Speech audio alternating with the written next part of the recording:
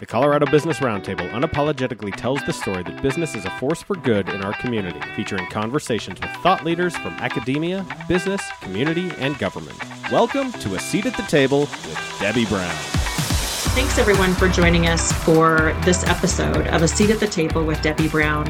And I'm Debbie Brown with Colorado Business Roundtable. And we're excited to bring together thought leaders here in Colorado who represent academia, business, community, and government, all mission aligned that business is a force for good. And today I'm really excited to bring to the table for our first interview with Mary Zappone, who's the CEO of Sundyne, and got to know Mary about a year ago because we had similar backgrounds in oil and gas and some other industries where we found some great commonality. And I also was eager to bring her on to the board of directors for Cobert. So glad to welcome you to the show, Mary. Thanks for joining us. Thank you for having me. Glad to be here. So I kind of kick it off, Mary, because you're also new to town. You and your husband have made Colorado your home. And I think it's always fun to hear a little bit more about you as a person. Tell us more about your story, personal and business. How did you end up here today? And probably like a lot of people, long, windy road. I was born in California, but grew up in the DC area in Maryland. Was always on the personal side good at math and science and always enjoyed that, including going to a science and technology magnet high school. And then I did study chemical engineering at Johns Hopkins and then received an MBA in finance from Columbia Business School. After that, I did work at multiple larger companies. So I was with several, Fortune 100 companies, including Exxon, GE, as well as Tyco and Alcoa. And I also worked at McKinsey where I learned, I had a good background and good training there. I later got into private equity. It was with a former boss, and then we'll talk, I think, a little bit about that as well. It's just the relationships along the way. And this is now my fourth private equity CEO role. It has been with different private equity firms. And what I like is that along the way, I've worked in operations, I've worked in finance, I worked in operational excellence. And I think all of those things really prepared me to be able to be a CEO. And that's what I really enjoy, being a private equity middle market CEO, and this job is in Denver. I've lived in multiple different states, always in the U.S., but have had multiple global roles along the way. Which I love. It feels like Denver is always the destination of choice. We get such interesting people because they want to move here and live here and kind of, experience all that Colorado has to offer. You mentioned working in lots of different industries, different types of industries as well, big and small, private equity backed. What are kind of the common themes that you would say for folks listening, maybe who are newer in their career? What would be some common themes or general business principles that have helped you along the path to have that level of success? I think one of the most basic ones, but it's helpful even today. I talk to my teams about it. It's called completed staff work. You can Google it. There's a lot about it. But it's the idea that you should be trying to bring a full recommendation forward, and that your boss's job is more of like saying yes or no. And now that doesn't mean that you shouldn't have opportunities with your boss to be able, or your colleagues to be able to talk about, different ideas and brainstorm. But instead of just bringing like one potential solution or a bunch of different ideas, is actually have a point of view. Like maybe here's the 3 alternative. Here's the assumptions. Here's the one I recommend, and here's why. And that really is good because you're learning a bigger picture to put that together, and you're also making your boss's life easier. I've never heard of it phrased that way. Apparently, I'm not reading the right magazines or the right Wall Street Journal articles because I haven't heard of it quite like that. Yeah, it's like a military principle, but I heard about it way back when I was at Exxon, and I think every company since I talked to my team about that. And it's very helpful to people because I think we've all been in a meeting where everybody's waiting to see what somebody else's opinion is. And this is more like, look, you have your own opinion, like have a point of view on that.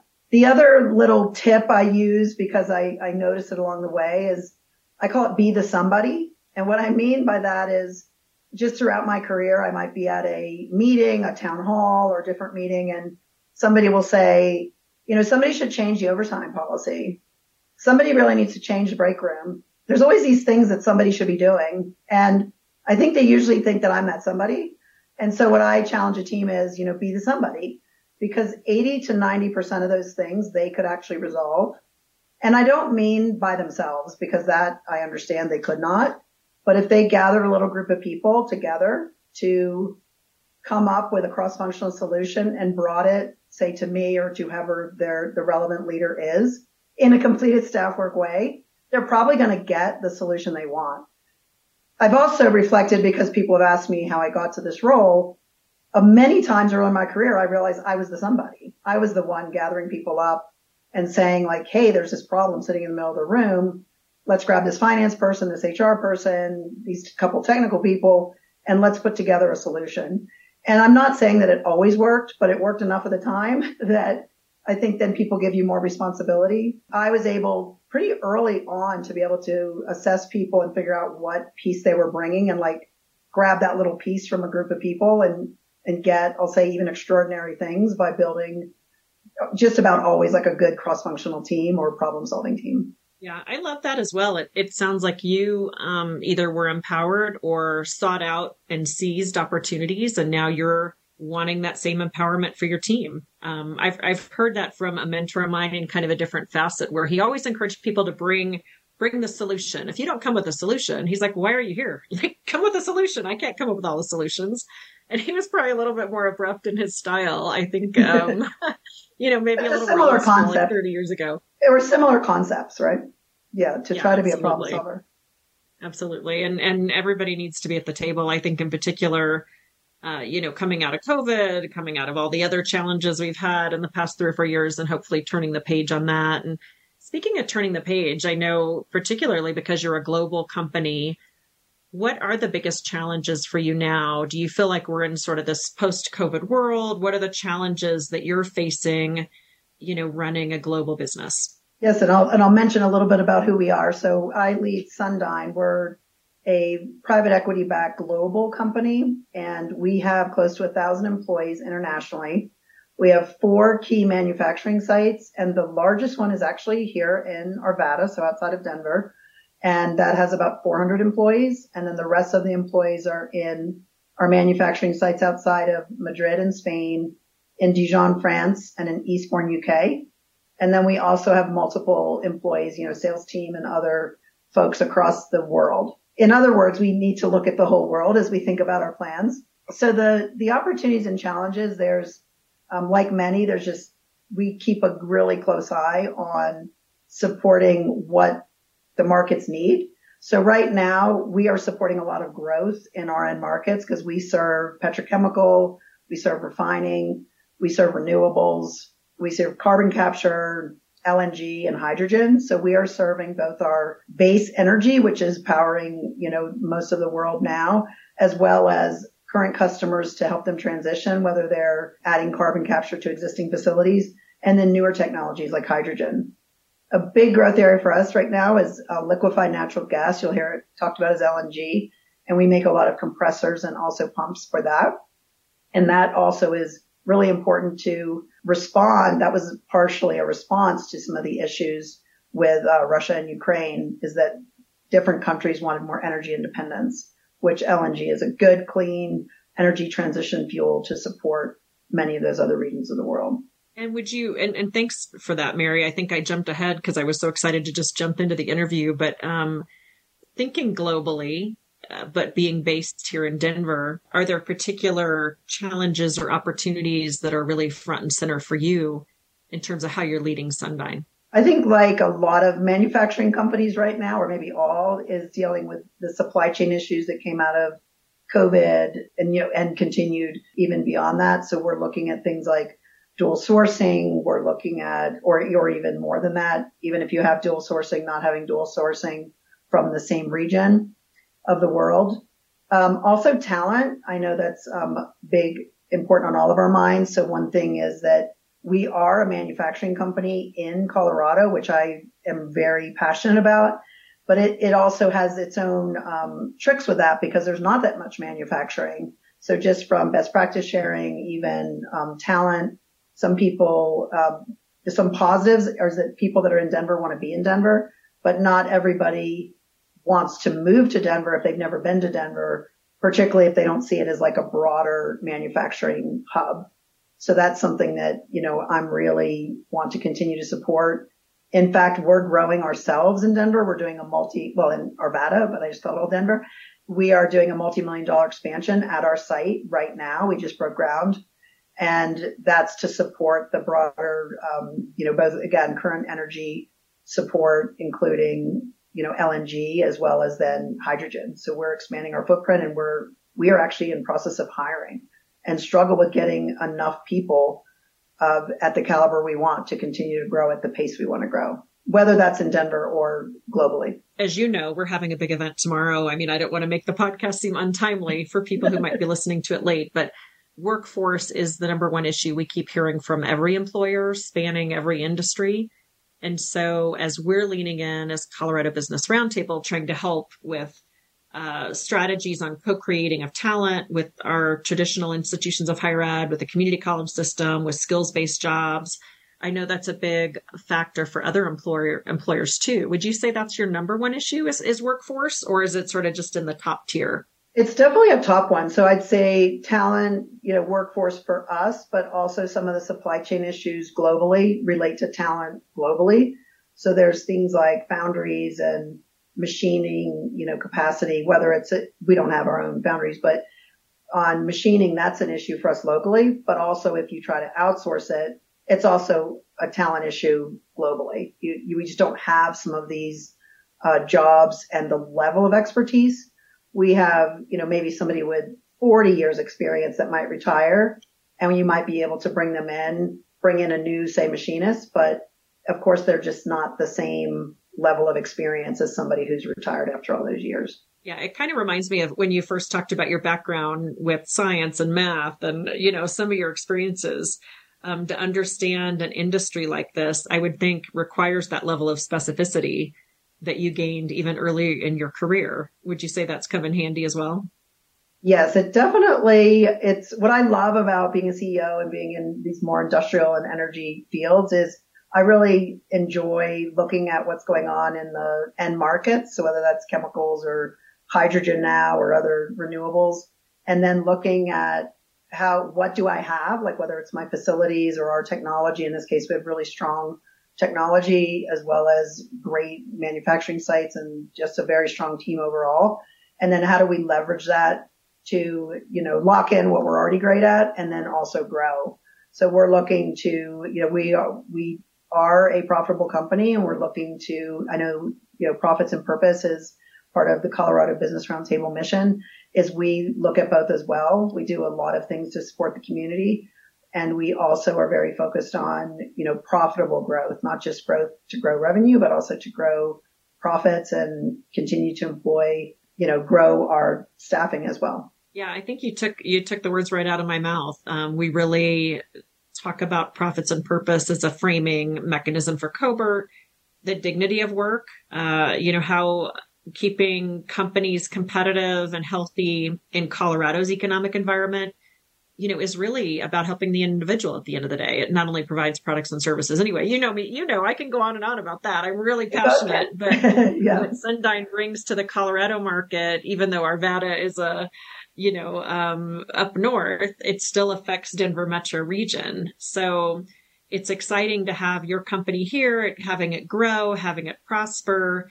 Is there anything Cobert can do sort of within that lens to be supportive of Sundyne and what you're building, Mary, into the future? Yeah, I think and I know some of it's happening already. It's just been great for me to get to know you, Debbie, as well as many of the other CEOs for both the profit and nonprofit organizations.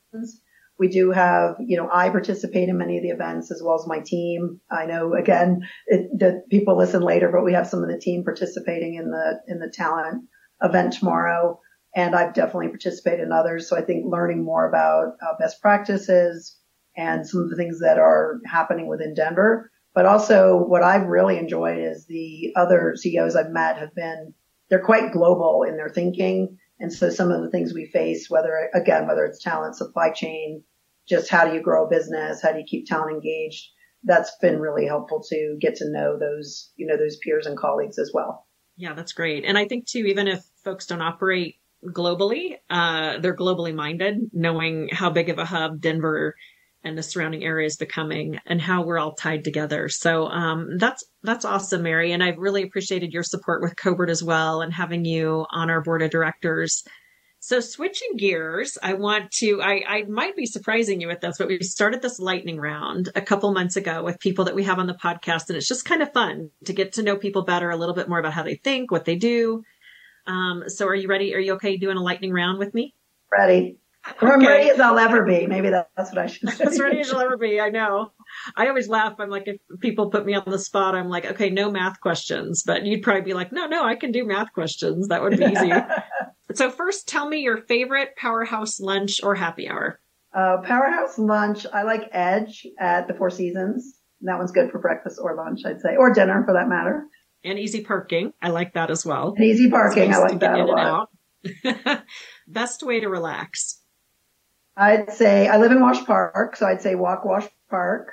And I also more recently have picked up reading again. So now I'm starting to read a bit more, but primarily Audible, I might say, on my driving. Yeah, it's sort of in quotes reading, but at least being exposed more to books. So that's a good way. Might have to get your tips on that. So favorite binge of the moment. It could be a book, a podcast, a Netflix series. What's binge worthy for Mary? It's not right now, and it's a bit old, but I loved Silicon Valley back in the day, that little series. So that was a good one, but not hooked into any of the more recent ones. I'll send you a couple binge ideas since we're on the team. Yeah, I don't need more things to spend time on. True. It's kind of a time waster. And then last for you, Mary, what's your best business advice you've received to help you get a seat at the table? One was literally to go get a seat at the table. So I was I was leading OpEx for a division, and the head of HR, everybody couldn't fit, right? You're somewhere in the peanut gallery. And I was presenting, and one of the guys was not, who was at the table. And the head of HR just pointed at me, and he just get your butt to the table, right? So I just thought it was literally you need to be sitting there. And so that's one. One is, the whole completed staff work, which we already talked about. But one that I've reflected on, because when I do a lot of mentoring for people that I've thought about, is I have consistently ended up in jobs because I was referred by somebody else, including in my current job. I was referred by somebody that I worked with literally 20 years ago.